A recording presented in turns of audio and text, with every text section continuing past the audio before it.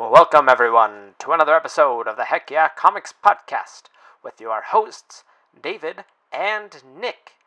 In this episode, we find out why we're unworthy, prepare the DCU for a whole lot of Batman, read more Wildstorm, and catch up with the American Gods.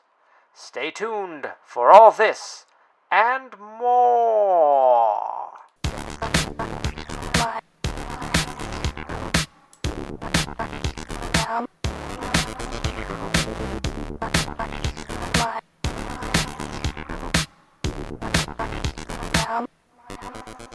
Welcome, all you lovely people, to the Heck Yeah Comics Podcast. Heck yeah! Just when you thought you were free, that's apparently still a thing we're doing. I'm David, that's Nick, you're you, and we're all here together to experience this thing we call life and Heck Yeah Comics. It's a beautiful thing, David. It is. You know what's not a beautiful thing, though? Sorry, I couldn't help myself. What's not a beautiful thing? I should have seen that one coming from a mile away. What's not a beautiful thing is the way that Sony is handling the fact that I need to change my password to sign into PlayStation Network. And this is particularly frustrating because I have backed Sony through it all. Through all the years, I've been loyal since the early PlayStation days. And this evening, I log on to my PS4, ready to watch some Netflix, when it's like, hey, you need to sign into the PlayStation Network. I'm like, yeah, alright, hit the button, let's do that. Sign me into that PlayStation Network that I'm paying money to access and play video games across every year. And it's like, man, we really like to do that, but you need to reset your password. I'm like, well, okay, that's fine. I haven't changed it in a while. So I'm going to hit that little go ahead and send me, the password change an email.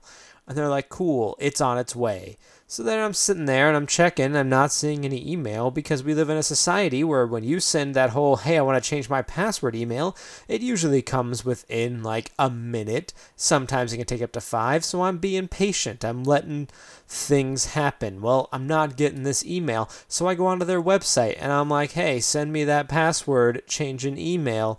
Because I'm thinking I can just log in and do it there. No, they're like, hey, you got to do it through the email thing. I'm like, cool, send me that email. And they're like, all right, email's on its way. It can take up to 24 hours for your password changing email to arrive. Which just doesn't make any sense. Several minutes, yes. Like we at my work where we have to reset passwords and stuff, maybe it's similar to yours. Like it could take, I think we usually say up to like 20 minutes if you don't get it. But 20 minutes versus 24 hours, that means that there's someone, I'm being facetious, but there's someone at Sony that's just like, oh, password reset came in, and just like they're going down a queue, and they're just expecting to be busy as they shoot those things up. Because if it's all automated, why the hell would it take 24 hours? In the business that I work in, we do manually resend email passwords. So it's a small company. I don't know why that's not something we haven't automated yet. But anyway, when we resend them, it usually and this is a small team of people doing it, like you're going to get it probably within at most 20 minutes of when you sent it, kind of like what you were saying. And this is like Sony. This is a corporation that's got lots of people working. It's probably on an automated system. It doesn't make sense why it would take an hour.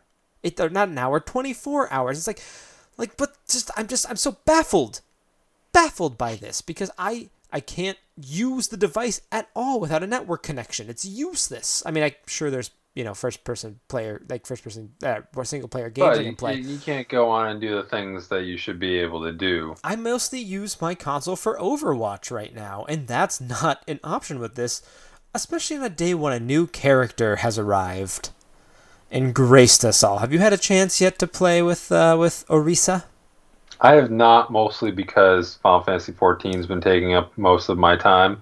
But I will probably get on there this weekend to check her out. Yeah. As a gender, right? It's considered a her. I think, yeah. I mean, it speaks with a feminine voice as well. If we refer to Bastion as a him, That's true. That's true. And Zenyatta is a he. at least referred to. Yeah, I hopped on and I immediately hopped into like the no limits 6v6 matches. No character limits, because I knew everybody in there was going to be Orisa, and spoiler alert, everybody in there was Orisa. So I don't know. I don't think I got a really good flavor for the character because I saw how she stacks up versus herself really well. But I'll be curious to try and get a play in a setting where there's different characters and see how it works. But it's very, very interesting. Some of the new mechanics are really interesting. Like she has this thing where she like launches this like energy ball, and it wherever it lands, it like sucks up the enemies around it. So it doesn't. It doesn't. I don't know. I don't think it does like a ton of damage, but it kind of like pulls you off where you were, and it's a little disorienting. So I don't know. It's interesting. But man, I've been rambling for a while here. Yeah, no, it sounds like you have it all on your mind. That being said, while you were talking, because I'm only like half listening to you, I also looked up password resets for PlayStation, and it doesn't say anything about 24 hours. Did you try to log in? Well, it's so. I think maybe it's because it's making me change my password. But that makes even. Did it give you any reason for why it's changing it? Why it needs you to change it? No, I mean maybe because it's an old password and I've been using it for I don't know whenever last it had me reset, which was probably a year ago. I don't know. It's bonkers. We live in a society, and I realize that this is a super first world problem, but it's also like something like it's an inconvenience that we should have done away with at this point. Yeah, like one of those diseases that we've cured. Yeah. Mumps. Yeah. Like mumps. Like talking to Nick disease.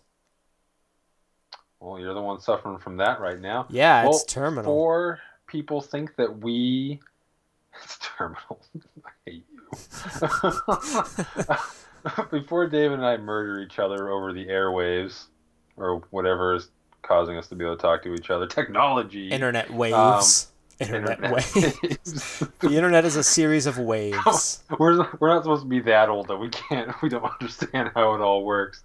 I always surprise myself sometimes when I'm at work and I'm like explaining things to customers, and I'm like, I know that what I said was correct, but I don't really know what I'm saying. Oh, so many times, especially like in my old job where I worked a lot with like SEO, and just like search engines in general. Like I was like saying stuff like, "Oh yeah, it's crawling the pages," and I'm like, I don't know how it does that. I assume magic.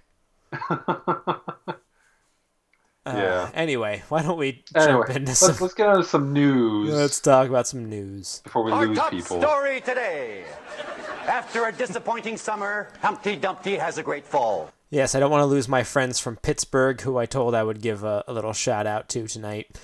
But our first story is a little bit sad, and that is that Bernie Wrightson has passed.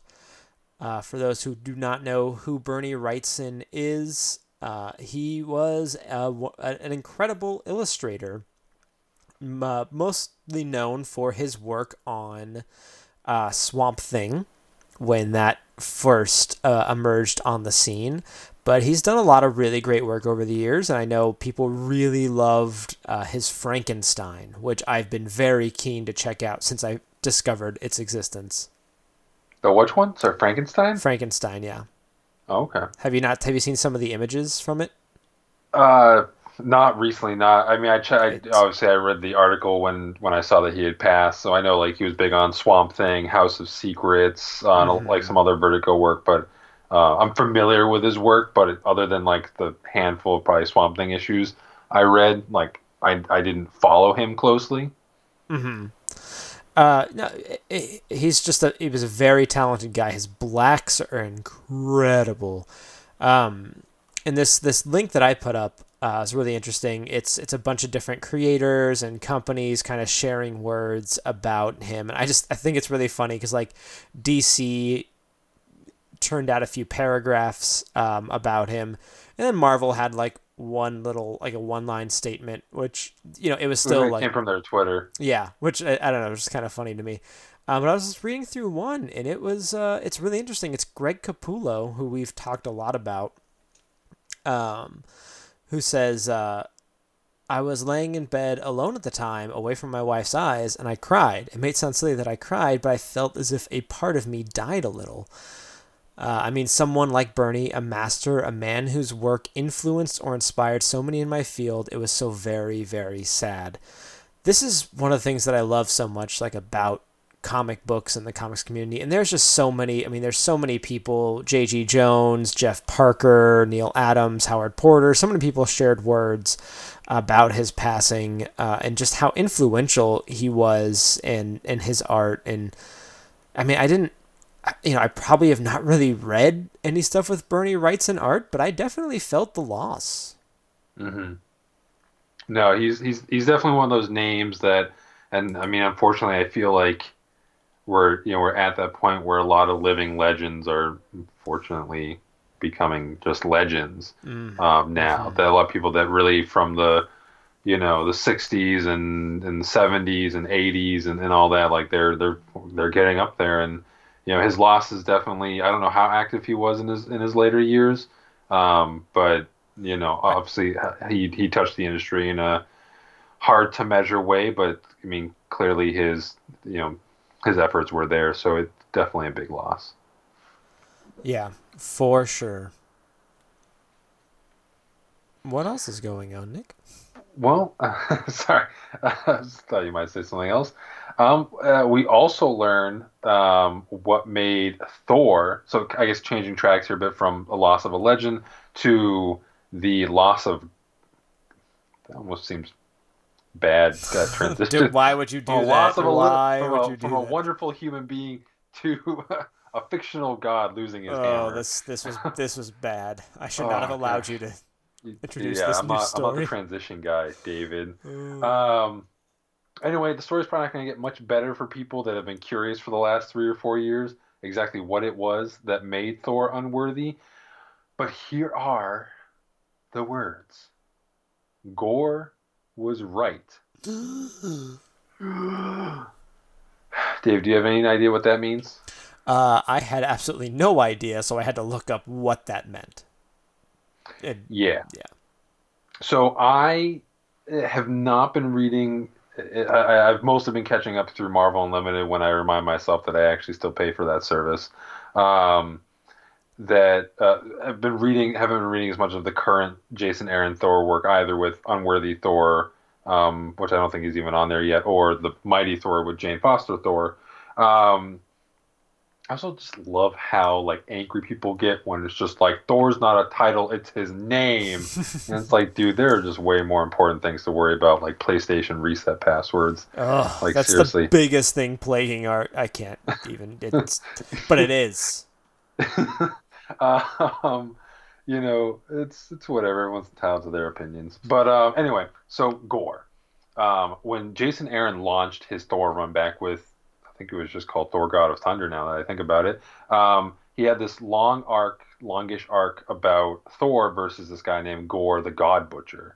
And the whole idea was that Gorr was like, why do we have gods? Why do we worship them when they don't do anything for us? Things like that. And obviously he was basically turned into a deranged serial killer, and his specialty was killing gods. So a lot of it was about, and also like he did this really interesting thing where he was telling three different stories about 3 different Thors at different points in his life, from young Thor to current Thor to old Thor.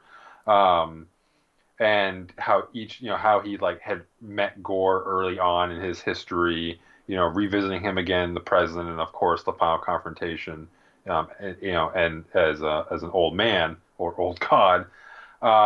And there's like, he had like an altercation with Gorr when he was a young god, where things definitely didn't go well for Thor. Like, it was definitely scarring even for a god to go through. So a big sort of macro level of the story was that it was sowing doubt in Thor about the usefulness of gods and why we worship them and all these things, and that Gorr must be wrong. So obviously the twist of the knife from Nick Fury in Original Sin was that Gorr was right, And apparently what that did was that sort of caused Thor, again, to feel the doubt of someone that would not be worthy of wielding the hammer. Again, I haven't read the issue. We really are just going off the article, so I would say we're offering somewhat limited, what am I trying to say? Speculation or whatever? Perspective. Right. Perspective. It could be very impactful in the issue. I would say for someone like me that has read a lot of his Thor work, even though I'm not caught up on much more of the recent stuff, at least how it comes from the Gore storyline, I think in a way makes sense. I think what will ultimately, with the way these things usually go, will disappoint people is that it took 3 or 4 years for us to learn that Gore was right, and that he, because it's just when you let this go on for so long, even if it's not really that important why he said it, because you dangle this as a mystery in front of us, you're expecting it like, what the heck could this guy have done that would have made him unworthy? And it was that in that moment he felt doubt and continued to feel doubt. And it was so overwhelming that he could not wield Mjolnir or Mew Mew, what they said in the movie. Mm-hmm.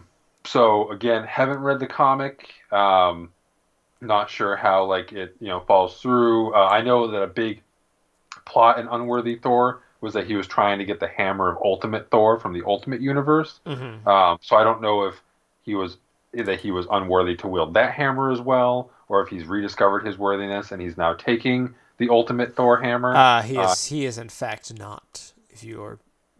So slight spoilers here, obviously for Unworthy Thor number 5. He finds the hammer and he feels the power coursing through it, but decides not to pick it up. Instead, he vows to guard it from anyone who comes to claim it. Interesting. I'll have to pick it up. But yeah, so if you were curious, that's what he said. Gore was right, which I can't help because over in the X-Men, and I know that Jason Aaron was a big fan of Grant Morrison's X-Men run, new X-Men run. So good. Was the Magneto was right, and I know even more recently there was the Cyclops was right. Was he though? Yes, Cyclops will always be right in my heart. But I can't help but feel like Gore was right, was him sort of playing with that, even if it wasn't quite the same circumstances, where that was more about like a pop culture slogan. But anyway, so yeah, there you have it. Gore was right. You're all wrong. Long live Gore. And next news story, David. Hey man, I get to share some thoughts on this Gore nonsense. Oh, sure, go right ahead. So yeah, we speculated a lot here, often jokingly, about what was it that Nick Fury said that could possibly make Thor unworthy. And it was very difficult, I think, to it sucks to have something be building up for like 2 years at this point. I'm not reading the Thor book, so again, I don't know exactly how that all landed, but I will say that could have been a much worse reason or much worse thing that was said. I don't know. I feel like all this time this is something that Thor would have wrestled with at some point.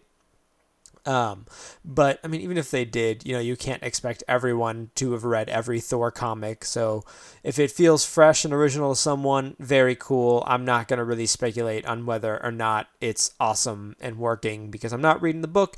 But if you are and you think it is or you think it isn't, please write into us, heckyeahcomics@gmail.com. We really want to hear what you think. Our next news story is that Legion, the hit show over on FX, is getting a second season. I, unfortunately, am not watching Legion at this point. I heard some people on a podcast I really like, Pop Culture Happy Hour, talking about it, and they said that they thought it's a really great show, but it really benefits from kind of watching in big chunks. So I've actually been waiting for it to end, and I actually usually don't advocate binging unless it's like a Netflix show, because those were just kind of how that's all made. But I do plan on binging Legion. Nick, your thoughts? Have you caught any of it? Are you interested in there being a second season? I started with I did start watching the first episode somewhat late at night one night, probably within the first week that it had come out, and I was intrigued by what I was watching, but I guess I was tired to the point that it wasn't enough to like keep me up on keep me awake. So I fell asleep and then never got back to it.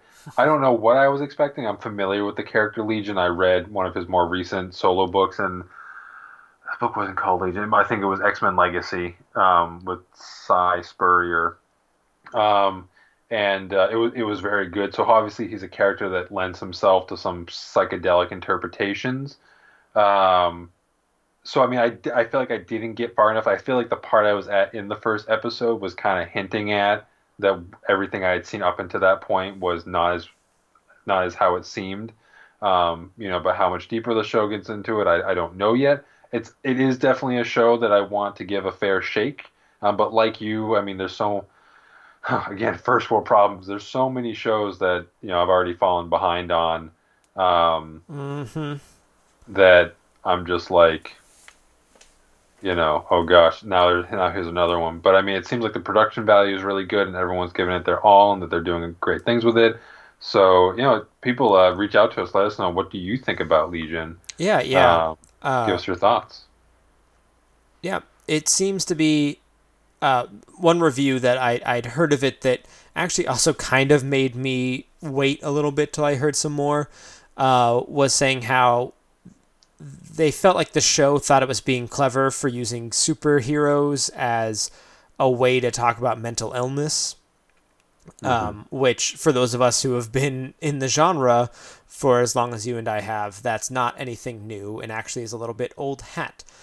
But if, I can't think too much of times that's really been the case on, say, a TV show. So everyone that I know who's watched it have been really, really big fans. And even like friends who I know who don't read comics have asked me like, oh man, you've watched Legion, right? To which I say no, because I don't have a way to do it. And they're like, they like look at me like they thought this was going to be my number one show of the year. So hopefully by the time I get around to it, it's not too built up, as tends to happen with some stuff. With these, I hear what you're saying, but in the meantime, and I also read that with the second season of Legion, it's actually going to be coming later on. It's not going to be like within the next season cycle. Like they're going to give it some breathing room. Yeah, I just saw 2018 on the article, so I didn't see it there. I don't think there was a date yet. Yeah, obviously. So, which is also Westworld season 2 is not coming back until 2018, which is sad. But at the end of the day, like there's plenty of things that occupy our attention. It'll, assuming that we live long enough to see it, it will eventually come out. Right, 2018 should be about when I get my email from Sony to reset my password. But in the meantime, we can all look forward to the next big DC/Batman event. Shocker. It looks like, shocker that Batman's taking a focal point to it. But this is actually a DC line-wide event, and I guess in the vein of like the Crisis types events, Marvel Secret Wars, yada yada. But anyway, it's all coming out of the Batman world, specifically Scott Snyder, who's been helming Batman comics for years now, since before the start of the New 52, so pre-2011. Well, he was doing Detective Comics at that time, right? He was doing Detective Comics. He did a Dick Grayson run on Detective Comics, and then jumped into the New 52 and did that for 51 issues. And then, of course, he's been doing All-Star Batman. So anyway, so based on what we know so far, I don't think we even have a name for the event yet, though I've heard some rumors that it was going to be called Metal. And okay, these are strictly rumors. Something about metal and something that might have to do with Nth metal, the stuff that Hawkman has in his armor. Right, and I think the reason for that is because these upcoming books that are preceding it are called Dark Days, The Forge, and Dark Days, The Casting, which promise to reveal the dark underbelly of the DC universe before heading into a new line-wide event series. So something about the underworld, or underworld, whatever, of the DC universe. So it's almost like, it sounds like we're getting a cosmic Batman story. which is interesting. It's the vibe I'm getting from it. Let's see. Does it say anything about? Well, it doesn't. It seems like this is more of a big Batman-centric event that won't necessarily tie in with like the ongoing Watchmen stuff. I feel like that's going to come later. But this is, I think this is more about something that's born out of ideas that Scott Snyder already had preceding the Watchmen story. Mm-hmm. And for those who have not seen the image that was released with this announcement, it is Jim Lee art, and it is a Batman sort of in a ruined city, probably Gotham, looking up at a giant metal statue of a Batman-like figure. It doesn't.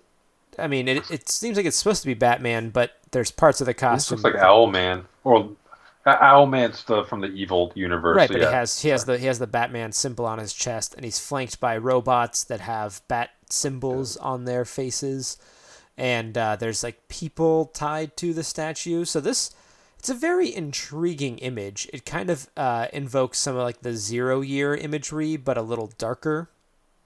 Not quite as colorful as the palette they saw there. It's exciting to get Scott Snyder, back on this stuff, and this is going to lead up to stuff he's been working with Greg Capullo after they had their little break while Capullo ran off and did Reborn. It's going to be crazy. I think that's pretty much like the only way to really say it at this point. It's going to be crazy. It's gonna be crazy. For example, he says, Dark Days posits a mystery that traces all the way back to when I started on Batman. I've hinted at them over the years with Easter eggs and clues.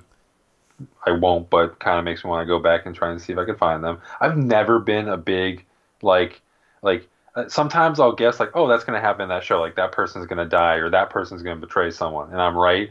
But in general, it's not that I'm not, critically thinking about these things. But usually I'm just watching a show and just along for the ride, and then a twist happens, and it was Arkell was oh, I saw that coming, or it all these little clues make sense, and I'm oh, I was just watching, I was totally just chilling. So I'm not usually an Easter egg guy unless it's super blatant. Right. Well, but anyway, he says it. Sorry. Oh, I was just gonna say real quick. I kind of on that point. I've been re-listening to this podcast called Hello from the Magic Tavern, which I've recommended on this show before.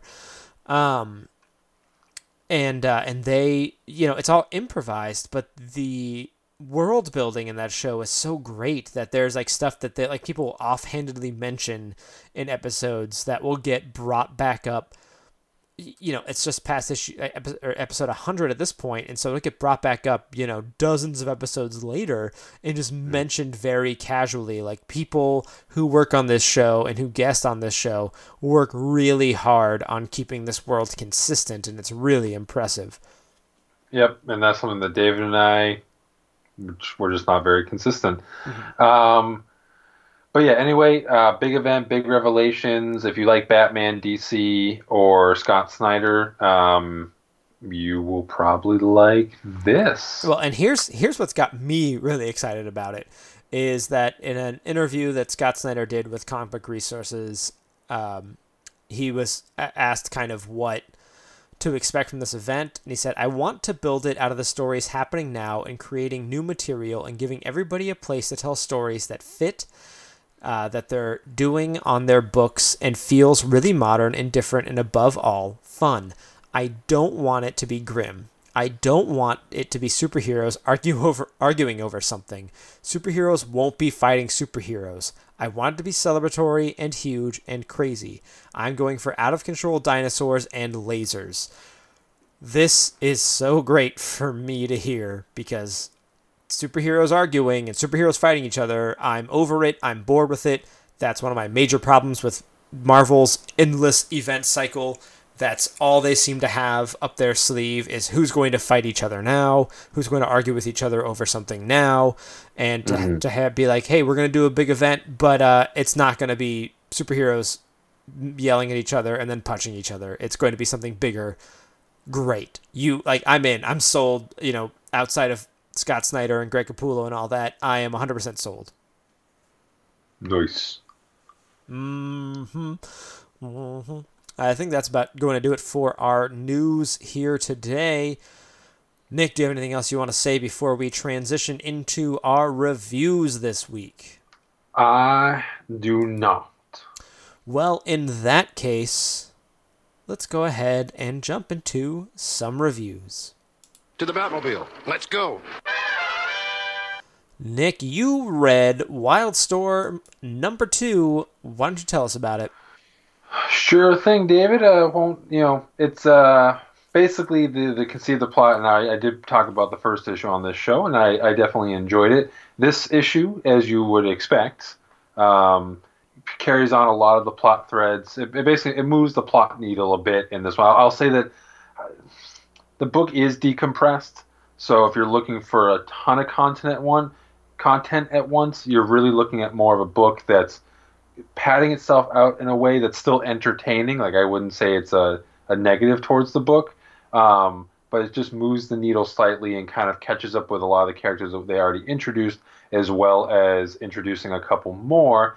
And it's probably a smart decision on, Ellis and John Davis Hunt's part, in the sense that, like, he's obviously recreating a universe. You could throw a lot at people at once just to get things established, but it's probably better that he's again. I mean, we're talking about 2 issues for all I know. He could flip flop on the next issue, but it to me, I get the vibe that, like, there's a lot of Easter eggs, so to speak. Like, oh, a name drop of this organization, or this character name, or there was one of the issue and I don't have it right in front of me.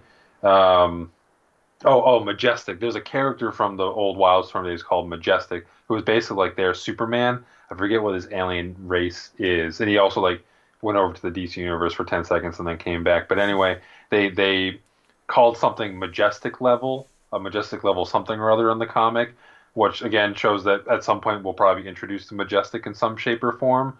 But it's little things like that. Like, if you're familiar with any Wildstorm terminology or mythology, he's clearly seeding it slowly but surely. And don't call me Shirley. But kind of focus in on for a second. It's basically everyone wants Angela Spica. Angela Spica is the engineer that you might be familiar with from the Authority days. In this book, she still has sort of her biomechanical suit that envelopes her body. In the first issue, she's kind of the inciting incident for the whole thing. So as far as we can tell, there's been different companies or secret intelligence organizations that have been operating for years in secret, either keeping the world mundane, which is a recurring theme, I feel like, in a lot of Ellis's work, about the strange hidden beneath the mundane. Was fantastic, whatever. And obviously Angela Spica showing up in the middle of, broad daylight on a busy city street, rescuing a guy being pushed out of the window in basically an Iron Man suit. That's like, what is this? How is this working? Who did this? And obviously the people behind the scenes know some of the details, because you find out in the first issue, but Angela Spica works for one of the organizations that's secretly pulling the strings in, around the world. So now they're like, it's all like, who is she? Why did she do this? Where did she get the resources? Was she stealing from us? Other organizations are like, we want her to research her, or we want her to help her. So it's all these, it's a chess game, basically. He's setting it up as a chess game. And Angela Spica, well, actually, I really don't know chess that well. But I guess in this case, Angela Spica is the king, if I can keep on my chess. Everyone wants to get Angela Spica. And so it kind of slows down and gives us perspective of these different organizations and gives us little character moments. And of course, like you follow up a bit with Deathblow from the first issue, because he passes out in the first issue. In this issue, we find out that he has an inoperable brain tumor. How that leads maybe to him being more of like a super agent, because I don't get the vibe that he has superpowers in this one, or he has superpowers so far. So the fact that he has an inoperable brain tumor might lead there. I also don't know if that was something that was part of his character in his original incarnation. Someone could maybe email us and correct us, or I'll look it up. But anyway, overall, good book. Really enjoying it. And of course, in true Ellis fashion, he makes talking about complex ideas and machinations a breeze, and everyone's a dick. So overall, I like the book. Well, all right. Check it out at the nearest Wildstorm shop near you. That's the thing, right? You can just, like, there's specific shops for comics, right? Comics is big enough of an industry that they have their own stores. Yes, I have been told that. Yeah. Like if you want to pick up Descender, you go to the Descender shop. Exactly. Specifically, each comic book has their own shop. Right. Yes. Well, I stopped by the American Gods shop to pick up American Gods #1. This is a book that came out last week, but we didn't have a show last week, so it's still fair game. Now, the original American Gods is a novel written by Neil Gaiman, and this one has been adapted by P. Craig Russell and Scott Hampton. I believe they are the writer, and script and layouts by P. Craig Russell and art by Scott Hampton. So, for those who are unaware of American Gods, I'm not going to get into all of the spoiler territory that I very well could, because I've read this book twice. But this first issue, so what it deals with is a man in prison who gets out early because he finds out something terrible has happened. And on his way home, he meets a very strange man who calls himself Mr. Wednesday. That is the quick overview of this book. I gave it to you in about 3 sentences. This had that all happen in 20 pages. Obviously, it takes a bit more than that in the novel, but novels can be forgiven for that. This issue, though, is so dense. They are not taking the adaptation approach. They are taking like the strict literal translation approach, where they are taking the novel at pretty much word for word and putting it into comic book form, just taking out descriptions, which there's not really a ton of in American Gods. So there's a lot of like what's going on in people's heads, and that is all over this. I don't know if there are any pages that have less than 6 panels, and I've done some looking into panel layouts in the past, and one thing I know is that 5 panel pages are kind of like the optimal number of panels. They allow for a lot of really creative layouts, and obviously there's going to be times where there's going to be more, there's going to be less, but there is no point in this issue where there are 5 or less panels. They are trying to do a lot, and I don't think they always succeed. I think there are definitely things that could have been cut out. I think there is stuff that very easily could have been translated into adaptation where we get kind of the idea of it more than it literally. If I wanted what I was getting from the novel, I would have read the novel. Yeah, it's kind of cool to get some visual representation. There's not a lot of really crazy stuff happening at this point in the story, though, and the craziest thing that happens, though, is that he speaks to this buffalo this man buffalo in a dream. But that's relegated to... Yeah, right? That's relegated to like 4 panels. It happens really, really quickly. And then it's over. And then we have like, on the next page, I'm going to count out here. We have 1, 2, 3, 4, 5, 6, 7, 8, 9, 10, 11, 12, 13, 14. 14 panels of him running around an airport trying to find where his plane is. Completely unnecessary. The art, I'm not a super big fan of. It almost feels kind of unfinished at times. I don't know. It's difficult to really explain why. I don't want to say this guy has bad art. It's just not the art that I would have chosen. It feels almost a little amateur in some ways, and I feel really bad saying that because obviously this is this guy's work. This is what he does, but it just, I don't know, something about it just feels wrong for this comic. So it's really disappointing for someone who really loves this book to pick this up and not be super jazzed by what I'm reading. Mm-hmm. When I see like previews for the show and stuff, I get really excited because, hey, this is an interpretation of the story. Yes, there's very obvious changes, but the changes like get me excited. I'm like, cool. Show me a different way of doing things. Show me how you're going to interpret what, like when I imagine media in the grander story, I had a very specific image in my head. But then when I see media images of media, and this of Gillian Anderson in like a Marilyn Monroe getup, like that is super different. That's not what I had in mind. That's super cool. I can get into that idea. This actually, there's times where a few of the characters look like how it feels like they're probably supposed to look in the TV show that's coming up, and that's a bummer. One thing I'm also confused about is that Shadow, the main character, seems to be black in the comic, which actually leads to a little bit of confusing dialogue between him and one of the guards. But also because, and this I am going to spoil because it doesn't come out in the book, it's just hinted at, it's that Shadow is the character Balder from Norse mythology. And sort of every god that you meet is sort of has the physical look of people from the country they're from.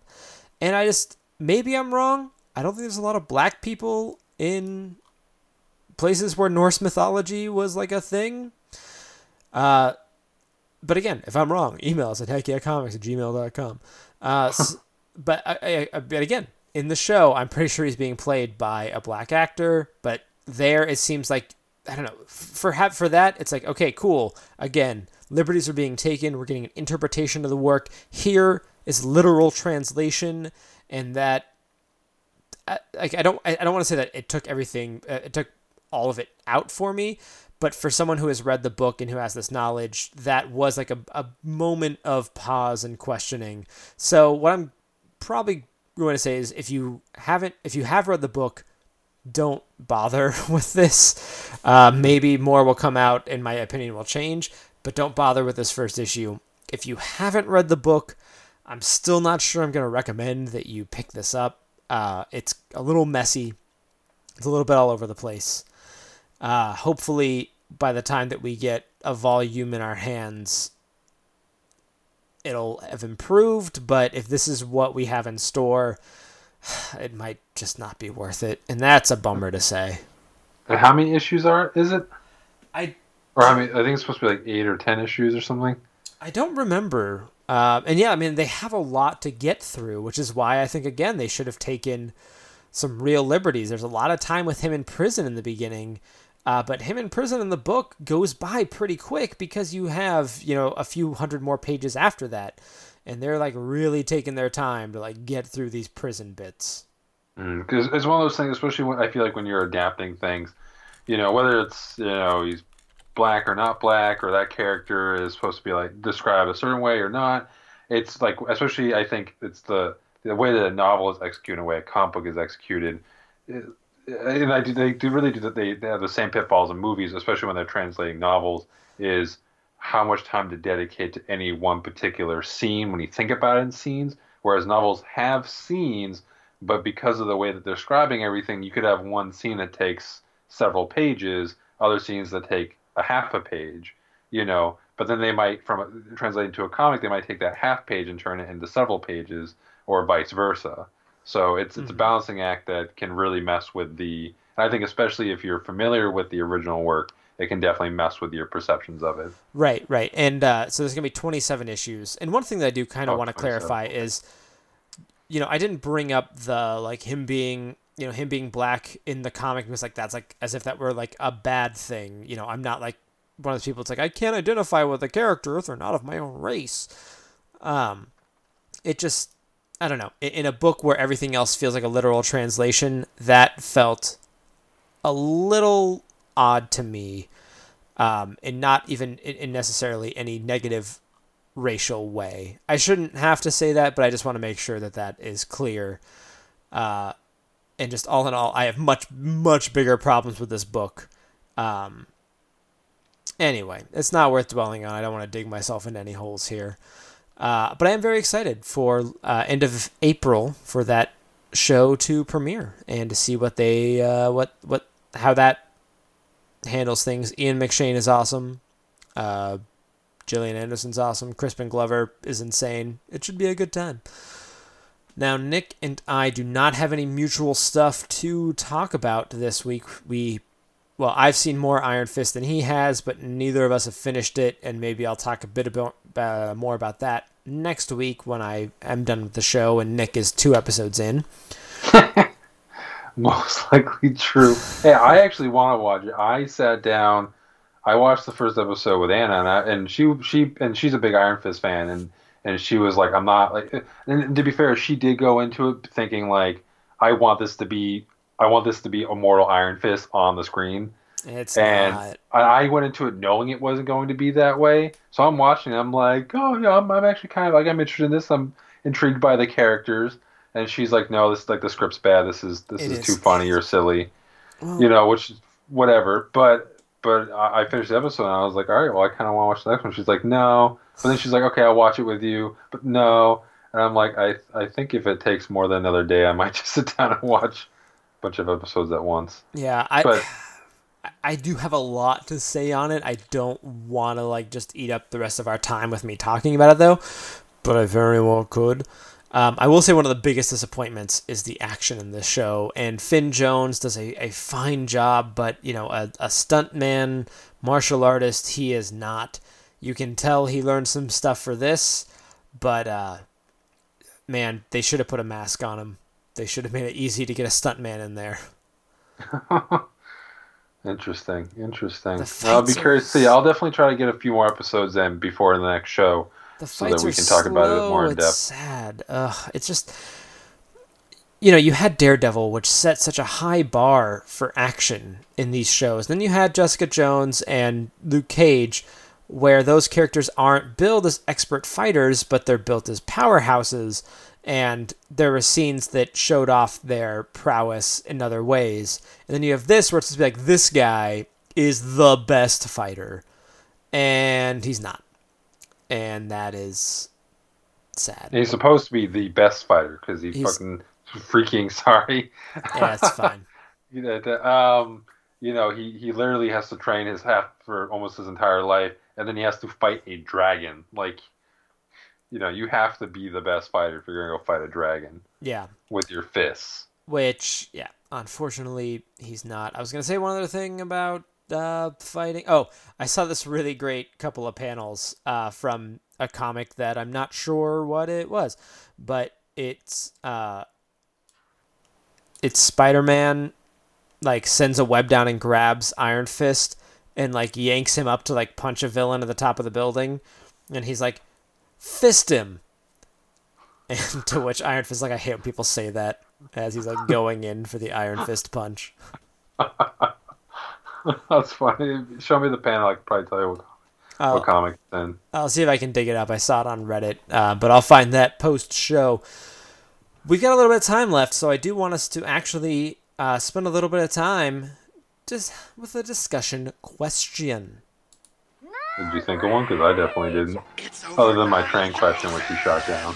It's real great that you were talking over our bumper for that, but it's fine. The bumper was kind of quiet. So my discussion question for this week is, I'm going to throw this link into our show notes, Nick, so you can see it. And I guess, let me try to think of a way to word this into a question. So New York Comic Con has announced that they are not doing weekend passes this year. And there's been rumors floating around that other conventions are thinking of ending the practice.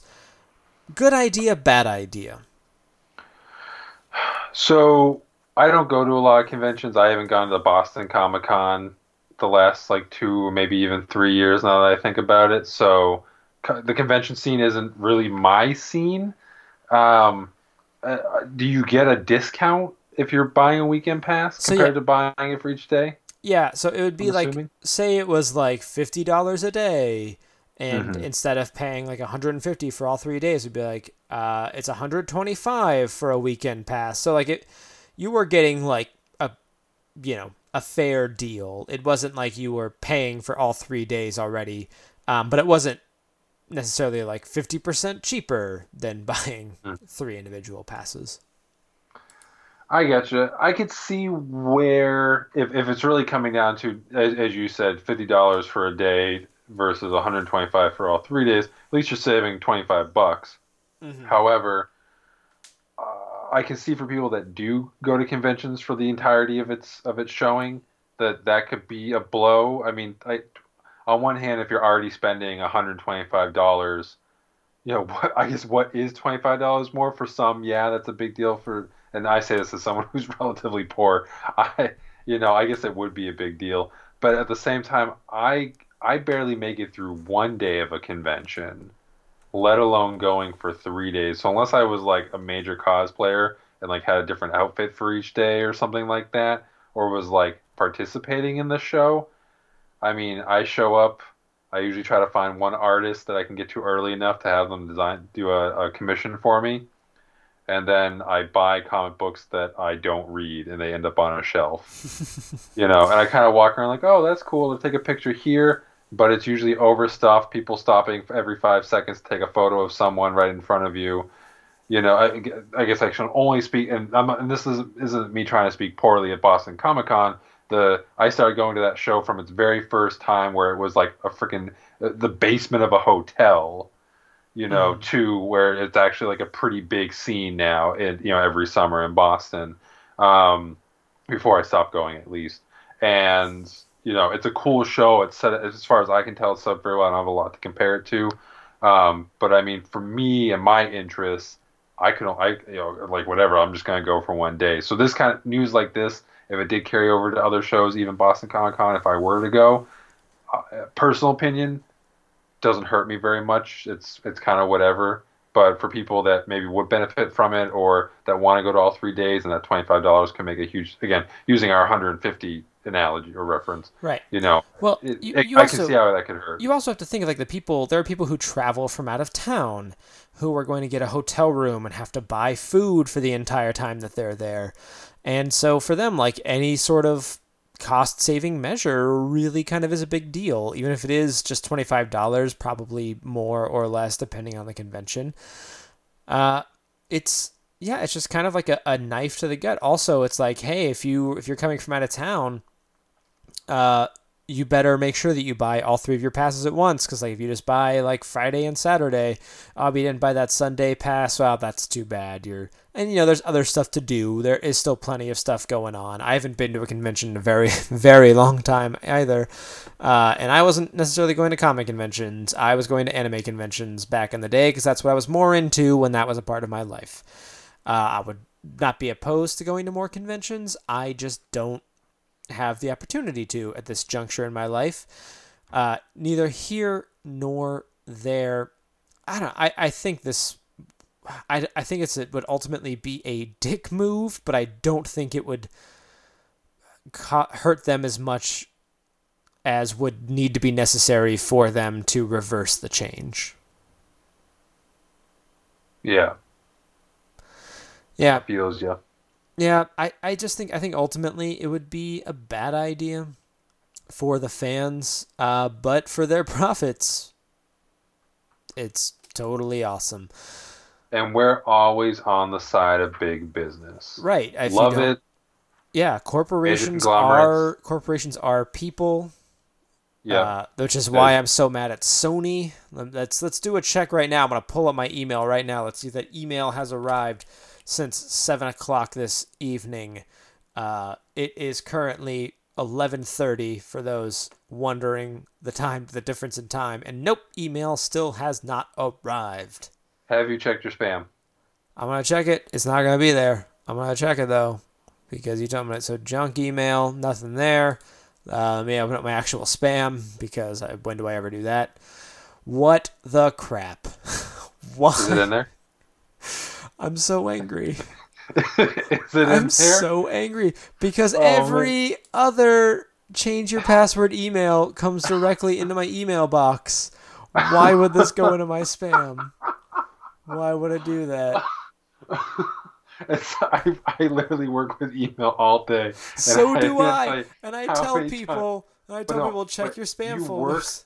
You work with email. Yeah, I know. My business is email. Yep. I check people all the time. I tell people junk every day. All the time.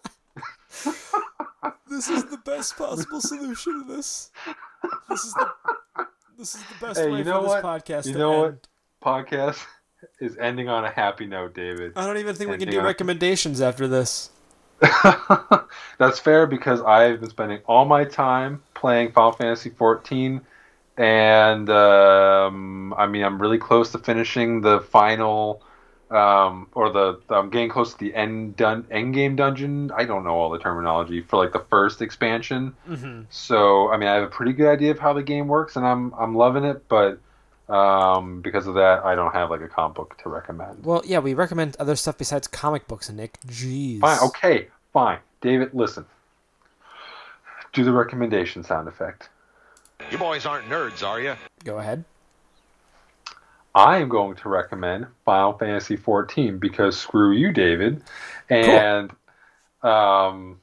I'm recommending it because it turns out I have a bit more free time now when it comes to utilizing my time and clearly doing healthy things like learning how to cook different meals or going to the gym are too arduous. So instead, I sit down and every night I do a dungeon and I progress my character. And I'm almost to level 50 and I'm super excited. This is my first foray into MMOs. And it can be a time suck. I would say that I'm surprised that, I maybe play an hour or two at most. And I've been in the 30-day, maybe it's the same for most MMOs, but there's that, like, yes, you pay for the game. I got it on discount while it was on the PlayStation Store. But you do have to pay like a monthly subscription fee. I've been within the 30-day period, 30-day free trial period as far as the subscription goes. And I think I have 2 days left and I'm like at level 57. So, I mean, it's the kind of thing where depending on how much time you can really sink into it, you really can progress through it relatively quickly. I will say I sometimes feel like the dialogue and the character exchanges were written by like college kids. Like they're all trying to speak in like high English or whatever, or at least that's the way it was translated. So they'll say things like instead of anyway, they say any road, and it's kind of like slightly annoying inflections like that. But so I will admit that there are certain times where I might be like burning through the dialogue because I'll like read a gist of it and then they spend like 3 cycles just kind of repeating themselves in different Shakespearean ways. But when it actually gets to like a impactful like cutscene moment, you definitely pay attention to that. You read it, and now that I've gone a little bit deeper into the first expansion, I'm actually pretty close to the end of the expansion. The story's really ratcheted up, and some interesting things are happening. And if you're a fan of Final Fantasy, this is a game it's really its own world, but it definitely pays a lot of service to popular elements of the show, whether it be things you'd expect, like chocobos or moogles, to like having, the different summons or like weapons or outfits or character names. Like, of course, there's a Cid. It's just overall a very fun experience, but I feel like for me, the way that my intention of playing is I'm not going to be like, I feel like I'm going to get through the story and I might do like occasional dungeons here or there, but there'll probably be periods where I expect to like discontinue the subscription service to obviously focus on other things and then come back to it if there's like a story expansion. Because usually when it comes to video games, the story is what I'm there for as much as the gameplay. But long story short, if you have the time to dedicate to an MMO, and maybe you don't really care for the elements or the aesthetics of things like World of Warcraft or something, definitely check out Final Fantasy XIV. Just because it says 14 does not mean that you have to play 1 through 13. It's its own beast. Check it out. There you go. Well, that was unexpected. My much shorter recommendation is that Boom Studios released the first volume of the Mighty Morphin Power Rangers series that is currently running over there. That is a book that I think really does great expansion and interpretation. Now, true, they are kind of building stuff from whole cloth, so it's not a direct comparison to American Gods, but they are taking an existing property and expanding upon it and doing really interesting stuff with it. So I think people should check that out. First volume of Mighty Morphin Power Rangers from Boom Studios. Thank you, everybody, for checking out the show. You can always find out more about us over at heckyeahcomics.com. And, of course, as we mentioned earlier, please send us an email, heckyeahcomics@gmail.com. And you can also reach us on Twitter at heckyeahcomics. You can find me on Twitter, Snapchat, Instagram at davluz. That is DAVLUZ. And you can find Nick in the junk folder of your email. And as always, you can find us here next week. Same Heck Yeah time, same Heck Yeah channel. Until then, goodbye.